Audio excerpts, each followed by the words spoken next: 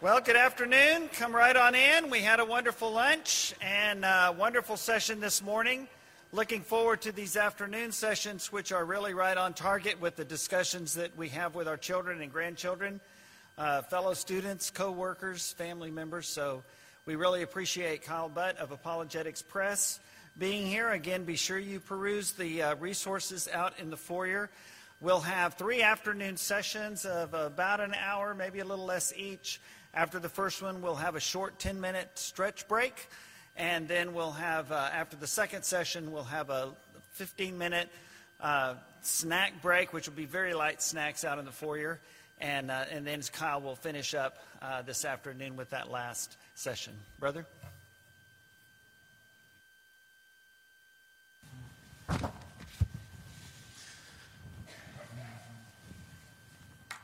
So this young guy had always wanted a Ferrari Testarossa. Never had the money to buy it, but he came into some inheritance money, several $1 million, and so he bought a $500,000 Ferrari Testarossa, convertible, red, exactly what he wanted.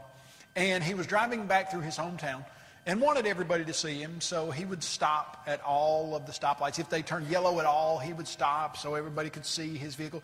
Well, he stops at this one light, and this older gentleman, looks like he's about 85 years old, on a moped, pulls up right next to him. Now, you know the top speed of a moped is about 45 miles an hour. He's just driving around town, but he looks over, and this guy's in a convertible, and he yells across. He says, "Hey, sonny, that's some kind of car you got there."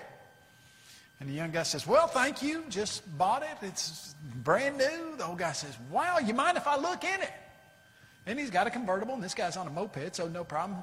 He said, "Yeah, go ahead." So he leans over and looks all in it. He said, "Woo, don't mind me asking, what would a vehicle like that cost?" The young guy said, "Well, it cost me $500,000. The old guy says, $500,000? That's ridiculous. I got this moped for $150. He said, why in the world would you pay that?" The young guy said, "Well, you know, this Ferrari Testarossa, it will go 0 to 250 miles an hour in 6 seconds. Old guy says, "No, I don't believe that for a second. There ain't no car worth that. No car goes 0 to 250 miles an hour in 6 seconds. Okay, right before he got "that's a lie" out of his mouth, the light turned green, and the young guy decided, okay, I'm just going to show this guy. So floors it. White smokes the guy, tires, burns rubber, leaves him in the dust. 2 seconds into it, he's going 90 miles an hour. 3 seconds into it, he's going 120 miles an hour. He looks in his rearview mirror, and he sees something catching up to him. 4 seconds into it, he's going 180. Guy in the moped blows by him. He's thinking, what is going on? He looks up ahead of him. He sees the guy in the moped turn around, blow back by him. He's now going 250 miles an hour. He's been driving for 6 seconds. He looks in his rearview mirror, and here comes the guy on the moped back again, coming at him at 250 miles an hour, and slams into his bumper. Oh, he thinks, oh no, I have killed this guy. So he, pulls over, stops, pulls over, gets out, and the guy's not hurt, miraculously. He sees the older gentleman there. He says, "Hey, are you okay?" The older gentleman says, yeah, I'm all right. Kind of groggy a little bit, but he says, the young guy says, "Is there anything I can do for you?" The old guy says, yeah, there's one thing you can do for me. He said, "If you could unhook my suspenders from the rear view mirror, that would be real helpful to me." Yeah, I know. So sometimes things get drug around behind things that don't really need to be. And I think, actually, that's what's happened to dinosaurs. I think they've kind of gotten drug around behind a theory that, number one, the theory itself of evolution is not true, but number two, we've allowed, I think, people who teach evolution to hijack one of the most exciting and fun aspects of all of creation, and that is the incredible, amazing, awesome, created dinosaurs that God made on the first week of creation. And we're going to look at the evidence for God creating dinosaurs, them not evolving over millions of years, and how that impacts your understanding of the Bible. Now, as we go through this material, lots of times I'll put up a picture of a dinosaur on the screen, and sometimes I'll divide the group into 2 groups. Now, numerically, normally it's not a group that is a division exactly with the same numbers. I can have 150, 200 adults, and about 6 kids, 12 and under. and I'll divide the adults, so I'll have 250 of them, and they'll be on one team, and the 6 kids, 12 and under, will be on the other team. And I'll say, okay, guys, just give me the names of these dinosaurs. Who do you think wins when I put 200 adults against 6, 12 and under kids? Well, you know that the kids, most all the time, can tell you that's a triceratops. And then if you ask, well, what in the world does triceratops mean? Lots of times they can then go the step further and say tri means 3, ceratops means horned face. So triceratops means the 3-horned face. And then you get to this particular dinosaur, the Stegosaurus, which means armor-plated lizard. And then you get to this one. If you've watched your Jurassic Parks of late, this one I think was in Jurassic Park 2 or 3. This is the Spinosaurus, which in size, as far as height and length, was bigger than the Tyrannosaurus Rex, but was probably much more thin-boned and not quite as powerful as the T-Rex. And then you'll get to this one. Now, this one stumps most everyone, but every now and then I'll have a kid who can tell me this dinosaur. Do I have anybody in here? Do I have somebody that can tell me this dinosaur? What is it? That would be a Pachycephalosaurus. Y'all give it up for the man. Give it up for him. I mean, now, let me ask you a question. You know, show or not, you don't have to raise your hand, but did you know that that was a Pachycephalosaurus? No, you didn't. And I wouldn't have either had I not been in this field and been researching this for several years. Now, he did. How old are you? 11. Okay, 12 and under. See, in fact, we could have probably put him up here by himself against all of y'all, and he probably could have smoked us all. Pachycephalosaurus, probably many of you wives think that your husband is very much like this because that is the hard-headed dinosaur. Pachy, meaning very hard or thick or stiff, and cephala, meaning head, saurus, meaning dinosaur. This is the hard-headed dinosaur. But maybe some of you husbands, well, never mind, we won't go there. But Pachycephalosaurus. Quick question. If you didn't know the answer to that, and he did, where'd he get it? Okay, let me ask you the next one, which is similar. Where do you know he didn't get it? Well, or from you. If he knew it and you didn't, he didn't get it from you. So he's having to get it from someone else.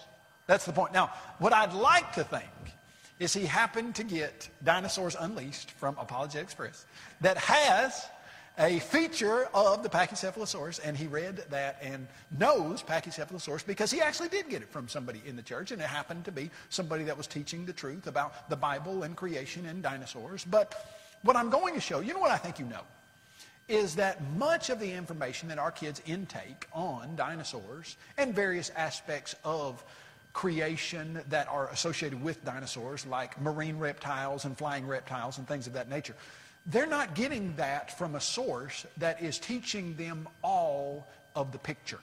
And as we look at that, I'm going to show you why this is so very important. Of course, there's my favorite and yours probably, the Tyrannosaurus Rex. Anybody familiar with dinosaurs just can't help but like the Tyrannosaurus Rex. Now, there's good reason for that. You know, they have a mouth that is full of about 60 razor-sharp, steak knife-like serrated teeth. They literally have serration on the sides of the teeth, little jagged serration that is designed to bite off huge chunks of meat. In fact, the 5.5-foot skull of a Tyrannosaurus Rex, they suggest to us, based on the bone structure and the musculature, could have bitten off a single bite that weighed 500 pounds. So you're talking taking a row at a time here. A Tyrannosaurus Rex could have done that. And when you show a kid a creature that was 20 feet tall at the hips, 32 feet or so high, when it would stand upright and has a mouth that is full of 60 razor-sharp teeth, some of them the size 13 inches of a very large banana that can take a bite of something that weighs 500 pounds. Now that's fascinating. That's interesting. That's something that kids want to know about. And I think when I have traveled around and spoken on dinosaurs, adults do too, and are interested in and fascinated by dinosaurs. As you look at this, you then read in virtually every book that teaches anything about dinosaurs, a singular idea that's trying to be presented to the readers. This is a Magic School Bus book. I don't know if you can read the fine print. I'll read it for you. But this is put out by PBS, Public Broadcasting Systems, which means our government says, hey, we want kids to know certain things. We want them to know what's on and in this book, the Magic School Book. Now, in this, we have these kids on the bus, and you have this bus driver who's looking back, and she is encouragingly smiling at these kids who are involved in looking at the BC Boy comic. And in this BC Boy comic, we have this kid right here say this story is make-believe because you've got a Tyrannosaurus Rex that's chasing a caveman with a club, and he's saying that, oh, what is that, dog? Yes, but this is not a dog. And then there were no dinosaurs in the time of cave people. Now stop right there and think through what's being said with those two little captions. Number one, the idea is that millions of years ago there were some type of primate ancestors to humans that over a course of several 100,000 or millions of years, they evolved from very imbecilic, brutish, creature-like entities to somehow moving up toward humans. And they call these entities cave people. And you know the picture that's presented to us is brute-browed, knuckle-dragging, could hardly even communicate. In fact, if they wanted a girlfriend, they just went over to the nearest tribe of cave people and whacked her on the head and drug her back. And, you know, I know that was 40, 50 years ago for some of you, and that's why you're still... But, I mean, cavemen, that's what we're told actually was the case. And yet, when you look at the biblical explanation for humankind, the biblical explanation doesn't have humans evolving from some lower primate up into some elevated, very smart person.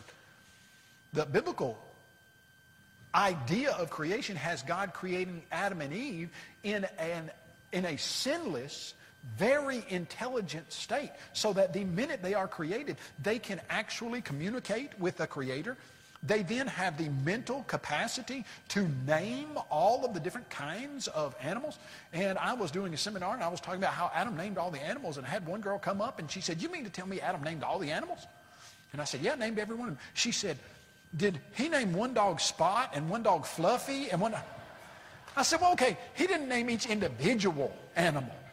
I said he named the kinds of animals. Now, we don't know exactly what language he spoke. Maybe it was some early Hebrew type language, some people suggest. But when he named the animals, he would name the cattle kind, and the cat kind, and the dog kind, and the horse kind.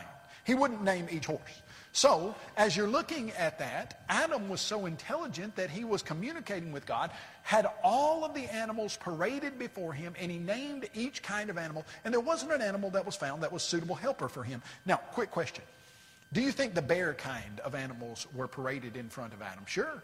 We don't have a problem with that. Do you think the horse kind, the dog kind, the cat kind, do you think the dinosaur kind was paraded before Adam? It's almost a trick question, isn't it? Because in virtually every single book you'll ever read about dinosaurs, you're told that dinosaurs and humans were separated by 65 million years.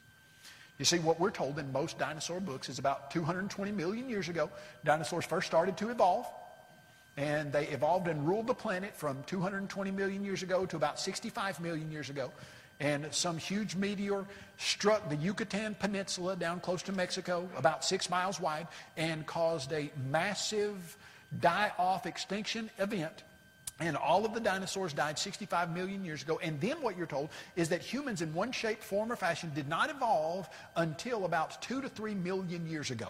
Our ancient primate-type ancestors, and then about 500,000 years ago or somewhere, then regular Homo sapiens, smart humans like we are, came around. That's not what the Bible teaches. And so you're presented with these two ideas. Okay, either the Bible is true and God really did create Adam and Eve and he brought Adam into existence from the dust and breathed life into him and created Eve from his rib. Or there's this evolution idea that says humans evolved from lower primates and dinosaurs and humans never lived together. And do you know that dinosaurs are one of the major issues we run into in trying to teach people that the Bible is God's Word? Now, what I find very interesting in that regard was it wasn't a problem for me growing up.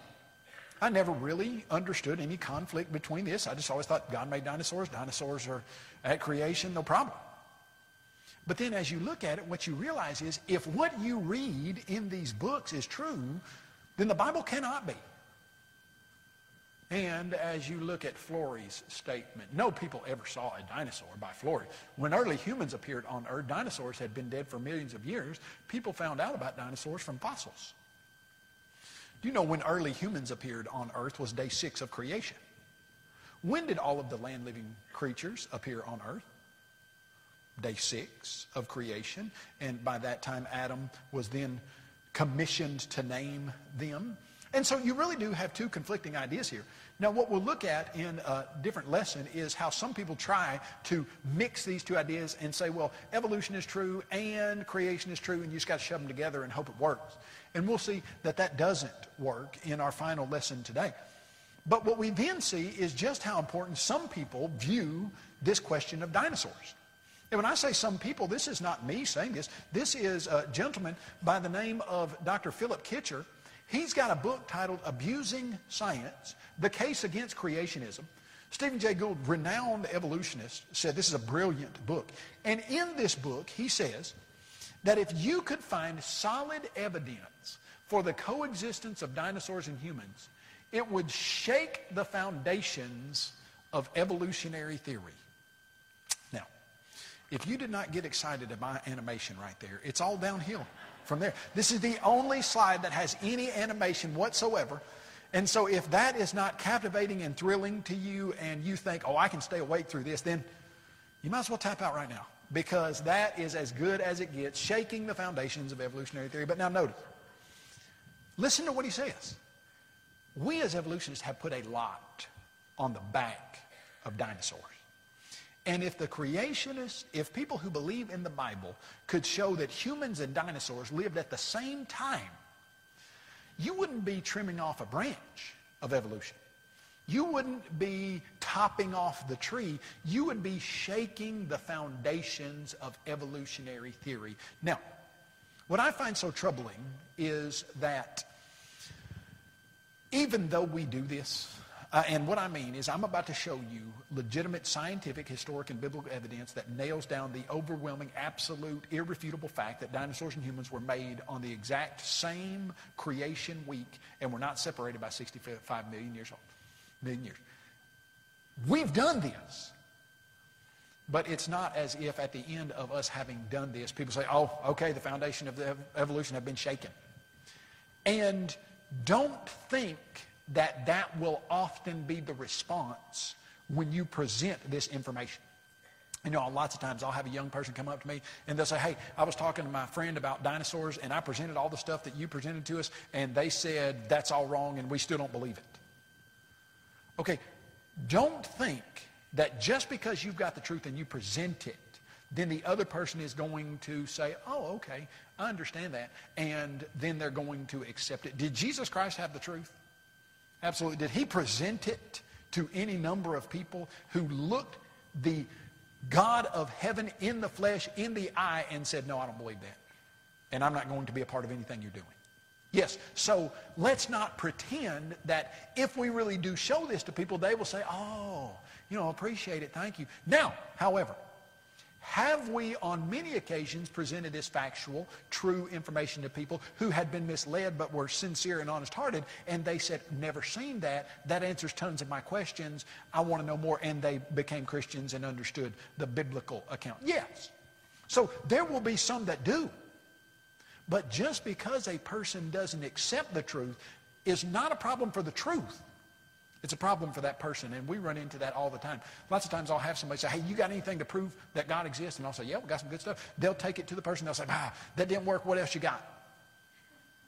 as if the argument or the piece of information or evidence was wrong, and somehow we could just get them the right piece of evidence. You know, lots of times I think about how when Jesus raised Lazarus from the dead, and the people who didn't want to believe in Jesus, they witnessed and saw that a miracle had been done, and their response was, now people are believing in Jesus, and so we need to kill Jesus and Lazarus. Because Jesus brought Lazarus back from the grave, and we don't want to believe in Jesus, so we just need to now eliminate them both. Instead of saying, we just witnessed something we've never seen in the world, and the only way this could work is if this person who's speaking, saying they're from God, actually is and brought somebody back from the grave. That's the only way that can happen.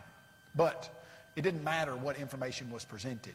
And so you've got to calculate that in as you present these discussions. Now, here's the quick question. Really simple. Let me preface this by saying, I'm figuring that most of you in here are Christians and or believe that the Bible's the inspired Word of God. If you don't, if we have visitors in here who are atheists or who do not believe that the Bible's the inspired Word of God, okay, this point is not necessarily for you, although I think you would be interested to know what the Bible really does teach on this. I'm presenting this point to people who really want to know, okay, what's the Bible say about dinosaurs? Now, if you've got your Bibles, I will wait for you to turn to the passage that mentions the name and or word dinosaur in it. Just go ahead. I got time. I mean, Bill said I got at least an hour or a little more. Is that what I heard? Or a little less, did he say? Oh, well. So now I could stand here and wait all afternoon, and that's what will be happening because the word dinosaur is not in your Bible. Why in the world is the word dinosaur not in your Bible if these creatures are so very important and were created at the same time as humans? Why is the name of the creature not in the Bible? You know, that's a really good question. Turn the Bible to a place that mentions kangaroos. Koala bears? Duck-billed platypi. I'm not sure that the plural is platypi, but it sounds real cool. Okay, well, there's no place in your Bible that mentions kangaroos or duck-billed platypi or koala bears. Does that mean God didn't make them? No, and we've never thought that. In fact, when we picture creation, we would always think of Adam being there with lions and tigers and bears and duck-billed platypuses and kangaroos. But there's a reason we don't, in our minds, picture dinosaurs. Because in virtually every book that we've ever read about dinosaurs, we were told humans and dinosaurs were separated by 65 million years. And yet, nobody would suggest that the Bible, because it doesn't mention kangaroos, means God didn't create them during the creation week. Nobody would suggest that because it doesn't mention koala bears, then somehow they don't factor in. Okay, so does the Bible mention dinosaurs? Yes, it does, indirectly. In Exodus chapter 20, verse 11. And here's what that text says. It's very easy to understand. For in 6 days the Lord made the heavens, the earth, the sea, and all that is in them. What would all that is in them include? Would it include kangaroos? Sure. Koala bears? Absolutely. Duck-billed platypuses? Sure. Dinosaurs? Yes. It includes everything. All of it. So when does the Bible say everything was made? In 6 days, the first 6 days of creation. And when we think about Adam naming the lions, we don't have a problem with that. Adam naming the bears, don't have a problem. Adam naming kangaroos, no problem. Adam naming dinosaurs. Should be no problem. But because every single book that we've ever read from a secular standpoint teaches that no human being's ever seen a live dinosaur, we then think somehow it's a problem with dinosaurs. Okay, no, it's not. It's the exact same situation with kangaroos and koala bears. So, does the Bible indirectly mention dinosaurs? Yes. Now, why doesn't it use the word dinosaur? You know, that's a real good question, and it's a real simple answer. The bulk of the Old Testament is written in Hebrew, and so the word dinosaur is not a Hebrew word. The bulk of the New Testament is written in Greek, and the dinosaur is not a Greek word. In fact, the last books of the Old Testament were written before 100 A.D. The entirety of the Old Testament was written before about 400 B.C. And so these books, some of them are written 3,500 years ago. When was the word dinosaur invented? You know, in 1822, a man by the name of Gideon Mantell, his wife found the first recognized dinosaur fossil. It was a tooth that looked like an iguana tooth, except it was about 20 times bigger than any iguana tooth anybody had ever seen. And they said, wow, this looks exactly like an iguana tooth, but it's 20 times bigger than any iguana tooth we've ever seen. We're going to name it iguana tooth. Or the formal word was iguanodon. When you go to an orthodontist, they deal with your teeth. Iguanodon meant iguana tooth. And that was the first dinosaur that was discovered in 1822. By 1841, so many of them had been discovered, different dinosaurs, that they invented a new English word. Dinosaur, meaning very great or fearfully great lizard. It's an English word. That was invented in 1841. And your New Testament was done 1,740 years before that, and your Old Testament was finished about 2,000 years before that. And so if you're looking for the word dinosaur in your Bibles, it's not going to be there because the word wasn't invented until 1,740 years after the Bible books were finished. So, next question. If the creatures were there, they wouldn't have been called dinosaurs. What would they have been called? Now, that's a good question, and the answer to that is real simple. You find a creature that if you match the description of a dinosaur, then you would clearly understand, okay, here this creature is described, its physical traits.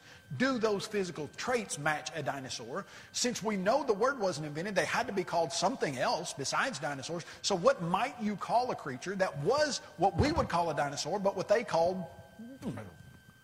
Well, let's find out. You know, I believe that as you go to the book of Job, you get to Job chapter 40, verses 15 through 24, and you get God describing a creature called the behemoth. Now, here's what's interesting about this particular discussion. Job has come to God and said, God, I don't think you're treating me fairly, and I believe if you come and talk to me, I'll be able to present my case in such a way that you will see I'm kind of right here and you're kind of not. So God comes down and says, Job, let me ask you some questions. Where were you when I created everything? Can you make the day happen every single day and the night happen every single night? Can you feed all of the animals every single day? Can you make sure justice gets meted out to everybody on the earth? Do you know where the snow and the ice, how they get down to planet Earth? No, you don't know any of this stuff. And then he gets to chapter 40, and then he says, okay, now, I'm just going to direct your attention to some things. Look at the behemoth that I made along with you. Now, I don't think there are accidental phrases in the Bible. And I think which I made along with you is intentionally put there because I believe God foresaw in the future that people would claim something that's not true. And what God is telling Job is, you know what a behemoth looks like because I created him the same time I created you. Okay, well, what does he look like? This is supposed to be the biggest creature on planet Earth that walks on land at the time. That's God's whole point. I created this creature. He's amazing and awesome. That means I'm awesomer. If awesomer is even a word, but we'll use it in this context. Now, here is the 1901 American Standard Version. This is the text, behemoth. Do you know what behemoth sounds like in Hebrew? Behemoth. Now, that's the southern Tennessee dialectical accent of somebody raised in the country saying it in Hebrew, which it's got a lot more like, you know, it's the same thing though. I took a little Hebrew, and anyway, I can't pronounce it right. I pronounce it like I do. But here's what the translators did for you. Oh, they were so kind and nice to you. They said, we cannot translate the word behemoth. And here's why. It's not a translated word, it's a transliterated word. A translated word is where you know the word in English or the other language and you translate it into the other language. So like if you're speaking Spanish and you know the word for dog in English. Well, in English the word's dog, in Spanish it's perro, And so you translate dog into perro in English, or vice versa, perro into dog. And they don't sound a thing alike. They don't start with a D. They don't have the, I mean, they don't sound anything alike. They're translated words because you know the creature in this language and you know the creature in that language. You use a different word. A transliterated word is when you don't have any idea what the creature is, so you can't translate it, so you just repeat the sounds in the next language. So in Hebrew, the first sound is ba, the second sound is ma, is ha, the third sound is ma, th. So in Hebrew, it sounds like English, behemoth, and then you say, okay, well, what does that mean? And the translators are basically saying, we don't know, figure it out yourself. And so the American Standard 1901 translator said, well, this is supposed to be an elephant or a hippopotamus. Quick question. If they in 1901 had in front of them a larger land-living creature, would they have said it's supposed to be that one? Yes. They just said elephant or hippopotamus because that's the biggest land-living stuff we've got. Now, let's see about the description. He eats grass like an ox. See now his strength is in his hips, his powers in his stomach muscles. He moves his tail like a cedar. Now, in the Bible, when the biblical writers mentioned anything about a cedar, what was the point? Okay, the point's really simple. Whatever it is you're talking about and you correspond it to a cedar, you're not talking about a little cedar branch like you might whittle into a cane. You're talking about the biggest tree that they understood grew at the time, and everything that they associated with this was really big. Now read that. Psalm 92:12, the righteous shall flourish like a cedar. A cedar was a cedar of high stature, whose height was like the height of a cedar. Thus says God, I will also make you like one of the highest branches of the high cedar. Now this is a picture of an oriental cedar. They could grow to be 150 feet tall. Those are grown men at the base of this oriental cedar. 6 of them could connect hands and barely get around the base of that massive tree. Whatever creature God is saying shows his awesome power, named a behemoth, has a tail that swings like a cedar. Okay, well, let's go to the suggestion that it's a hippopotamus or an elephant.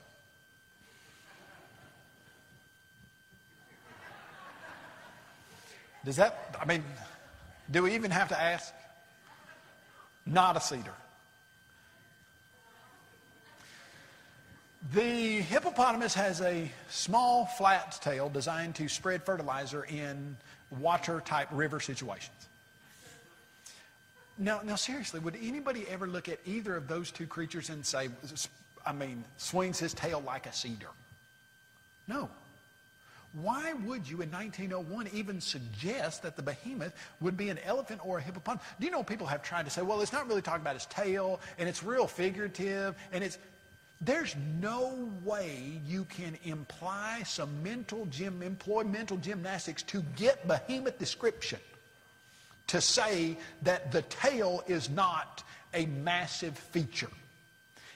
God could say anything he wanted to about the behemoth, and he picks basically 3 things: his strength in his hips and his stomach muscles and his tail.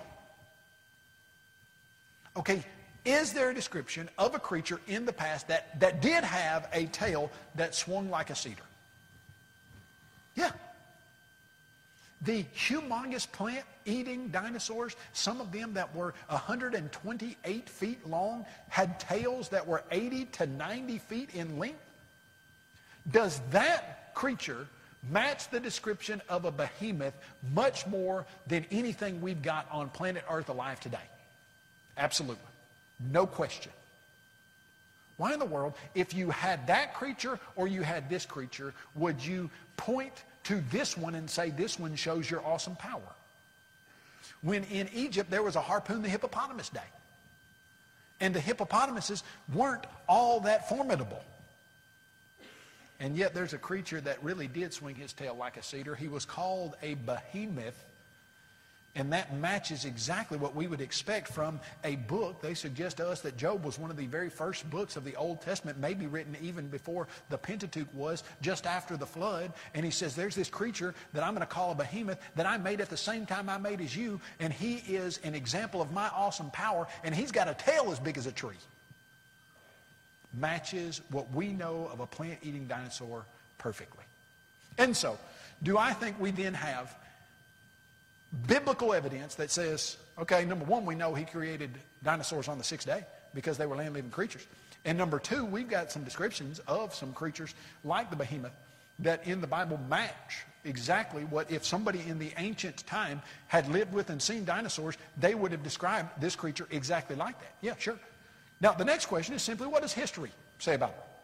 Hey, if people really did live with dinosaurs in the past, wouldn't you have some stories or accounts or something of these creatures that people interacted with? Wouldn't you have some evidence for that? Sure. Okay, Kyle, now you're getting crazy right here. Putting up the ubiquity of dragon legends. Do you know historically that word dragon was used in a context of a natural historical discussion of a creature that everybody recognized? And here's what I mean. They would say, okay, a dog is a furry, four-legged creature that normally ranges from this and this. And then they would say a deer is a four-legged creature that runs, and it's an ungulate. And a dragon is a sometimes two-legged, sometimes four-legged, sometimes no-legged. And it would describe just a dragon. Now, when I talk to you about a dragon, what immediately comes to your mind? A hobbit, where there's some type of very intelligent, actual personality in this huge dragon form that can talk to Bilbo Baggins, the hobbit, or something like that, and you think of these creatures. But dragon historically was used to describe a long, knobby-headed, big lizard that could have 4 legs, 2 legs, or no legs. And those descriptions are all throughout the writings of ancient people. Notice, dragons are found in myths and legends of cultures all around the world. Now, this guy is an evolutionist. He is not a creationist. People all over the world believed in dragons. What do you mean believed in dragons? They talked about them. They talked about their knights going out and killing them because a dragon was terrorizing the landscape and eating everybody's sheep. And then you have, there's one creature remembered in legends of almost every human culture that's ever existed, a creature depicted with remarkable similarity by the Chinese, the Aztecs, the Inuit, who live in the frozen land where no reptiles are found. Even they have stories of this animal, the dragon. Cultures from different continents, people who had no contact with one another, yet all of them have stories describing this same creature. Okay, you've got Eskimos in the frozen areas of the world who say, we used to live with these creatures that were big reptiles. You've got Aztecs who say, we had these big reptiles, some of them snake-like, some of them had 2 legs, some of them had 4 legs. You got the Chinese, every culture, all over the world. They said they didn't copy each other, and yet all the descriptions sound very similar. Okay, so as we continue, notice what we find here. This creature right here is in the museum of the Children's Museum in Indianapolis. We found it in 2003. The name of it is Draco Rex. Draco meaning dragon, Rex meaning king, Dragon King. The official name is Draco Rex Hogwartsia. Can anybody tell me why the official name is Draco Rex Hogwartsia?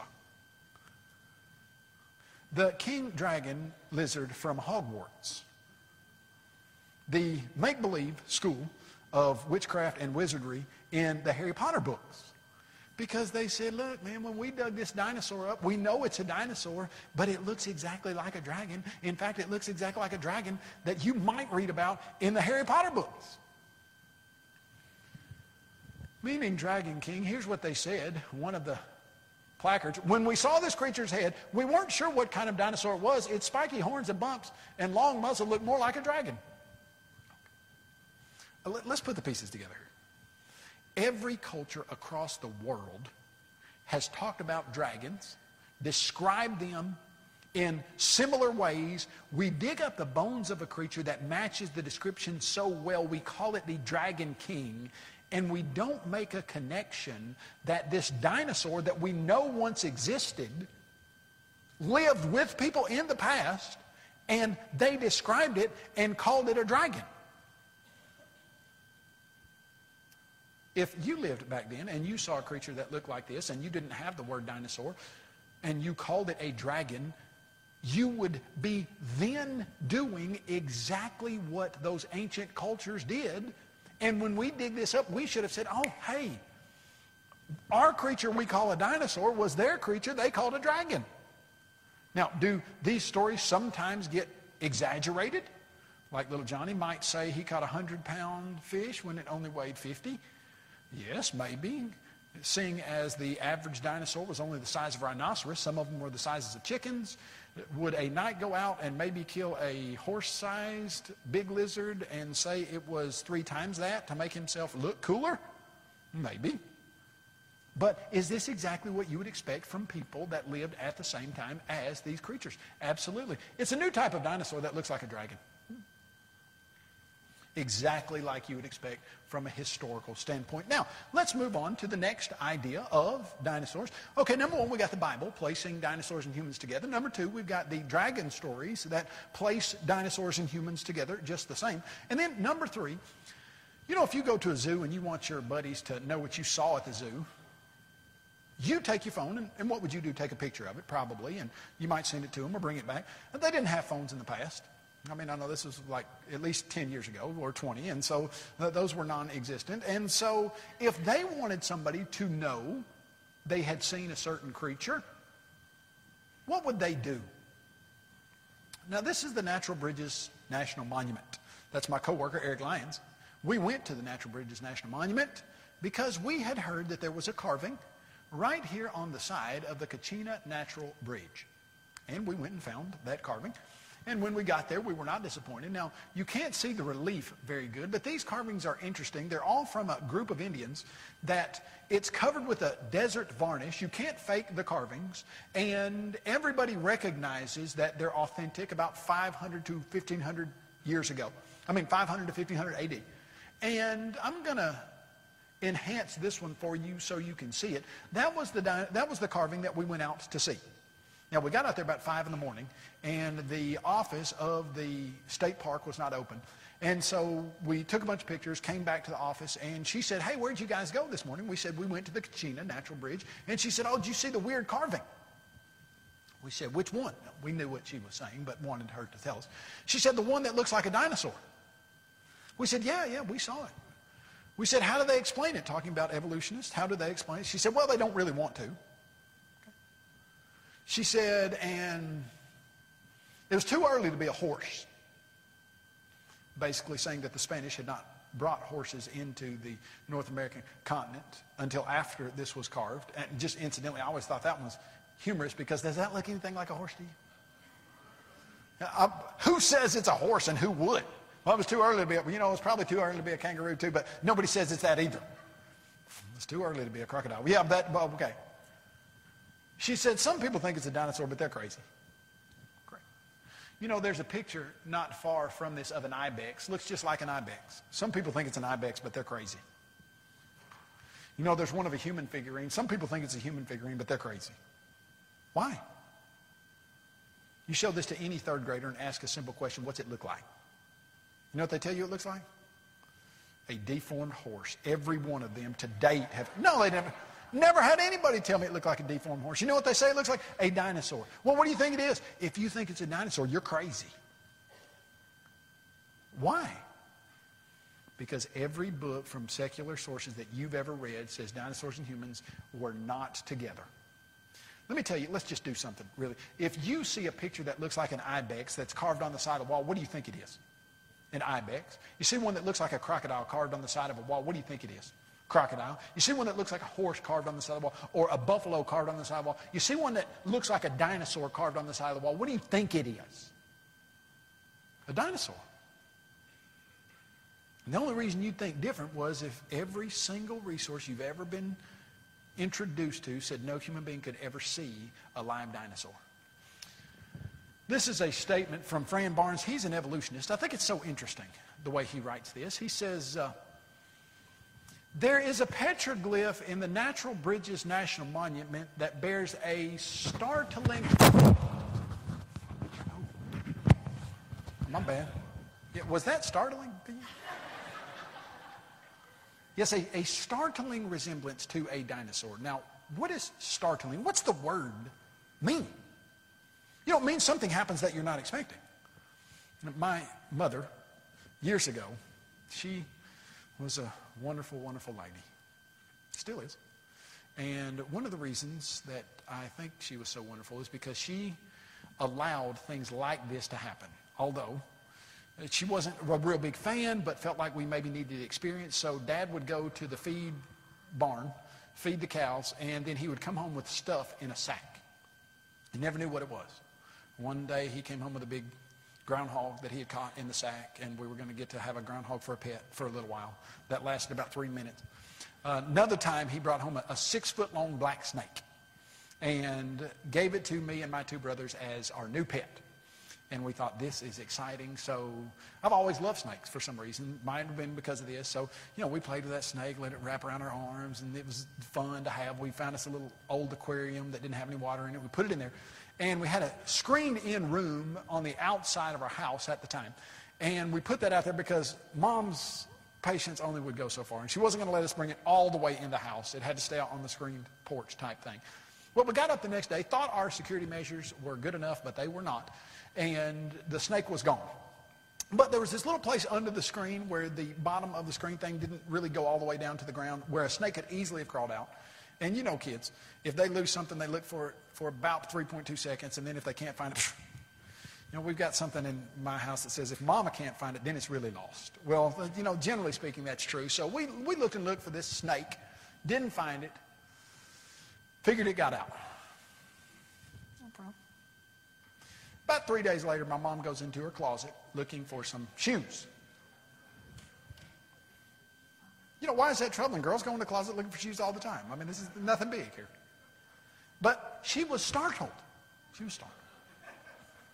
Because she was looking for shoes. And when we heard her scream, we realized probably the last 6-foot-long black snake we're going to get to have at our house. She found a 6-foot-long black snake in her closet, wrapped around her favorite high-heel shoes. And she was startled because she wasn't expecting it. Right? When you look at this, why would a person who is an evolutionist say that there's a monument that has a drawing on it that bears a startling resemblance to a dinosaur? This guy's an evolutionist. He's always been told humans and dinosaurs never lived together. In fact, they were separated by 65 million years. He comes to a carving that he has to admit is as old as all the rest of them. And he says, and it looks like a dinosaur, and that's startling to me. Well, why is that startling? Because you're finding something somewhere you don't expect it. You expect that these Indians had no concept of what a dinosaur looked like because they're supposed to be separated from these creatures by 65 million years, and yet these Indians draw something that looks just like a dinosaur according to you, and it startles you. Now, what I find interesting is that startling to a creationist? No, it's exactly what you expect. Hey, guess what? Not even scary a bit. In fact, we'd figure there's more out there like that, and there are, that we don't have the time to deal with. One of those we do have the time to deal with is by a man named Javarman VII. He created this temple complex for his mother. And we know it was built in 1187 AD. And on one of the long corner pillars, there are some carvings of, you know, what looks like maybe some type of livestock that has horns and very small tail. And then there's this creature.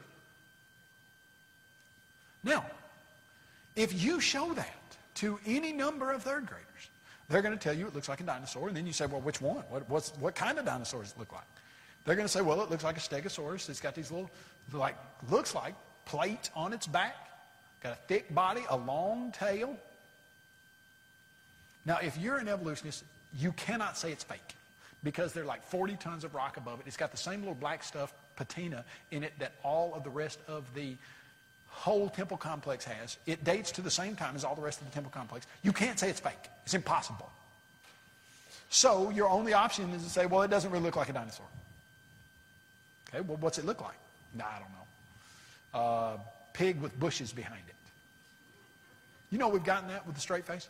That's not really a dinosaur. It looks more like a pig with bushes behind it. You know, that's remarkably well manicured bushes that fit on the back of the pig with a really thick tail. And, okay, I mean, if you want to say it looks like a pig with bushes behind it, you can, but tell that to a bunch of third graders. And they're going to look at you and say, a pig with bushes behind it? You know why? Because it doesn't look like that. What creature do we have that best matches? Well, as you look at a person who was involved in writing about I didn't get his quote there, too bad. We'll get to that in a minute. But we have a quote from a guy who does the research on rock art of that particular Cambodia area. That's all he does. He's not a friend of the creation movement. Here's all he says. Hey, there's this one picture that has a really remarkable resemblance to a stegosaurus. And just admits it. Why? Because it does. So, if you lived in the past, you didn't have a camera, and you wanted people to know that you lived with these creatures, what might you do? Carve some of them. Put them on your temples. Put them on the walls where you carve an ibex, and you carve all kinds of other stuff. Okay, now this is the clincher to me. So fascinating to me. You know, several years ago, I think back in 2005 now, but now we found, 2005, but now we found scores of this. This happens, we probably found 100 samples of this. So a lady by the name of Mary Schweitzer was looking at a Tyrannosaurus rex femur, the big leg bone. They accidentally broke it open. When she looked into it, it was supposed to be a 65, 70 million year old fossil, meaning that should have been around for 70 million years, and all the stuff inside of it should be gone and replaced by rock. It shouldn't have any soft tissue, organic material left in it. So she looks closer and she says, you know what, I think there's something in there. She then does the experiment 5 times to make sure, because the first time she doesn't believe her eyes, because if this thing is really 70 million years old, this should never be the case. She then finds stretchy collagen that they can grab with tweezers, pull it, and let go. It snaps back together like a rubber band. And what's left of red blood cells in this Tyrannosaurus rex femur. She doesn't want to report her findings to the world because she's afraid she'll lose her job. Why in the world would you be afraid you'll lose your job for finding soft tissue in a dinosaur fossil? Well, because if this dinosaur fossil is supposed to be 70 million years old, there's no possible way it should have any soft tissue left in it. And yet it does. Do you know what should have happened in that case? Hey, we've been wrong as evolutionists. This cannot be a 70 million year old bone. It has to be within hundreds or a few thousand at the most. No way it could even be in the millions. We're wrong. We've got to change our whole dating method. The foundations of evolution have just been shaken. Do you know what did happen? Oh, we didn't know soft tissue could last for 70 million years. Now we've got to find some mechanism that we can say did. And so they have slapped on. They said, well, maybe the iron in the blood allowed it to last for 70 million years. Folks, you do understand that the entirety of all written human history is only 5,000 years old. That's the oldest thing we've got in writing is 5,000. You've got somehow a element of iron allowing red blood cells to last for 70 million years. That is the most unscientific, unrepeatable, ridiculous idea you will ever hear in any type of dating discussions. But if it's wrong, then you've got dinosaur bones that are supposed to be 70 million years old that got soft tissue in them that makes them only a few hundred or maybe a few thousand at the most. And that would shake the foundations of evolutionary theory, and nobody wants those shaken, do they? At least not in the communities that are writing about these types of materials. Well, so the next question. Where did the dinosaurs go? That's a really good question. You've never seen one, have you? You know, that's kind of a trick question. You ever seen a really big lizard? Like a Komodo dragon? You know what I love about a Komodo dragon? Komodo dragons can get to be 5.5 feet long. They can weigh 200 pounds. And they can eat 80% of their own body weight in 15 minutes. Much like some of your teenage boys. They can, here's what that means. They go into a meal weighing 100 pounds. They come out of the meal weighing 185 pounds. They have 50 types of poisonous bacteria in their mouth, so that if they bite something, it almost immediately gets infected and dies. And they can run as fast as a horse can jog for short distances from about here to the door. That's designed so that if they see a wild pig, they can run up to the wild pig as fast as a horse could gallop or jog, and they can bite the wild pig. It will then run off and die, and a group of them go find it and eat every bit of it in 10 minutes. That's a pretty big lizard. Now, we have basically defined dinosaurs out of existence because saltwater crocodiles can get to be 30 feet long. Certain alligators can get to be 24 feet long and weigh 2,000 pounds. There's some really big lizards still around. But these dinosaurs, as they've defined them, the big lizards with a certain hip structure, they have said, well, they're extinct. Okay, yeah, they are extinct. So the question is, where did they go? You go to the Dinosaur National Monument. You look inside here. There's no wall. It's built on a cliff, and that's the wall. They literally built the building on the side of the cliff so that the wall is composed of dinosaur fossils. And as you read about these dinosaur fossils, you see this placard that describes what they say happened. And then you see, after a seasonal flood, this scene of 145 million years ago is based on clues. And the carcass is brought downstream by fast-moving, muddy water. Do you know, as you start looking at all the dinosaur discoveries and the fossil finds, what you see in almost every one, a regional flood, a local flood, a flash flood, a seasonal flood, a flood.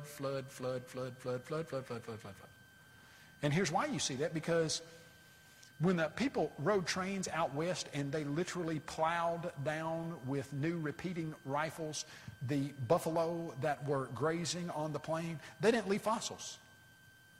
You run over a possum, they don't leave fossils. What do you have to do to fossilize something? You have to bury it real quick, get it away from an oxygen-rich environment and away from any bugs and parasites and things that will carry it off. Most all the time, fossilization occurs in a watery environment. So all over the world, you have these big, massive fossil graveyards, and in virtually every single one, you read that it was caused by a flood. Is there a flood that would be a really good explanation for how you got fossilized dinosaur graveyards that have literally thousands of dinosaur bones in one place, all jumbled together because of massive catastrophic action? Sure. There's a real good explanation. Noah's flood. Now, if you've been keeping up with this, though, you know that we also have some dragon/dinosaur descriptions that go back to the Anasazi Indians, some of them the Inuits and the Aztecs. That was post-flood. So any dinosaur that lived after the flood, if it was a land-living creature, and they are by definition, would have had to have been on the... Okay, Ham, your turn to feed the T-Rex today. I fed him yesterday. That's why my arm's in a sling. Not doing it again today. You know, I don't know how that would have played out. I think there might have been some divine interaction with some hibernating type things going on, etc. But here's the thing. If you've got two Argentinosaurus that were 110 feet long and weighed 100 tons apiece, and you've got the description of the ark, how in the world are you going to put all of those on the ark? At least two of different kinds, and there were probably several kinds of dinosaurs. That's a really good question. You know, you ask the question, well, why are they extinct now? There's all kinds of animals extinct now, woolly mammoths and saber-toothed tigers. Do you know there are more animals extinct now than we actually have? So that if you were to look at the animals that were created at the beginning and then to look at how many we actually have now, how many of the kinds, some people suggest that 98% of all the animals that ever lived have gone extinct. Now, I think that might be a little high, but we don't have dodo birds. They're extinct now. Why? Well, you know why a dodo bird went extinct. Because they didn't fly, they weren't afraid of people, and they taste like chicken. And they're about 4 times as big. You know, some sailors get off a boat and they walk up to this big group of birds that don't fly away from them, and they whack one of them on the head and take it back and eat it, and they think, oh, that's great, I think we'll do that again tomorrow night. And then they invite all their friends to the party. Okay, so you don't have dodo birds. It's several kinds of pigeons and various different things are extinct. Tons of creatures are extinct. You still got a bunch of really big lizards, but these that don't have, that we've kind of defined out of existence, they're gone. And we got to know how they would have gotten on the ark. Do you know that the largest dinosaur egg we've ever found was about 24 inches long? They found an alligator that weighed 2,000 pounds that was 24 feet long. That's 8 yards. That's 8 big steps. I don't even think I've got that up here. 1, 2, 3, 4. So this is half of that. You know how big an alligator that weighs 2,000 pounds is 24 feet long? You know how big it starts? 6 inches. Would there have been any problem with God having brought small dinosaurs to Noah to put on that ark? No. In fact, it would have answered many problems for space and food. And the biggest dinosaurs we've ever seen start out no longer than a space of 24 inches that they could be curled up in, maybe a few inches longer than that, but only weighing a few pounds. Here's what I think is so incensing to me. God created every single creature on this planet to do one thing, including humans: to bring glory to God. The reason you're alive is so you can say to the world, look at me, I'm trying to reflect what God does. Let your light so shine before men that they may see your good works and you glorify God in heaven. The whole point is, don't see me, you see God. The whole point of a tiny hummingbird that's fascinatingly put together so that it can hover perfectly and yet look like it's not even moving and you can't even see its wings. The whole point is, God's smart enough to make this. What was the original intent that God had for dinosaurs? Look at this creature that I made at the same time as you. And you see how awesome it is, and you know how awesome I am. And yet we have been scared to take our children and put them on our lap and say, let me tell you about God's dinosaurs. And we've let people with a godless agenda steal some of God's most amazing creatures from us and use them to teach there is no God. And it's time we, as New Testament Christians who appreciate and love our awesome Creator, change that situation. And we take dinosaurs back and we use them for what they were initially intended to be used for. And that is to say, do you see this creature? God made this creature. God is awesome. And God loves you very much. Let's take our dinosaurs back and use them for what they're originally designed to be used for. Okay, well, that is our lesson on dinosaurs. Let me tell you a couple things. We have a book on about a 6th grade level titled Dinosaurs Unleashed that has been historically one of our most often distributed books because of the keen insight and amazing writing abilities of the author and or authors. Or there's a picture of a Tyrannosaurus Rex on the front. You make your decision as to why this book sells and is distributed so widely. This book goes through what we've done here this afternoon. We also have an adult book called Dinosaur Delusion, in which we deal with it on more of a upper adult type college level and put all of the references and things from the scientific writings and the historic writings, etc. So those would be the two resources that deal with this subject. Now, what I'd like to suggest to you as a parent, grandparent, uncle, aunt, etc., is your kids are going to know about dinosaurs. They're going to know what a Pachycephalosaurus is, whether you like it or not. They need to know about dinosaurs from a perspective that gives God glory. And the real question is, are you actively looking to provide your kids, grandkids, nieces, nephews, etc., with information that will be God glorifying about His world, and especially dinosaurs? Because museums, books, magazines, videos, etc., are going to teach them about it. And you've got to know that.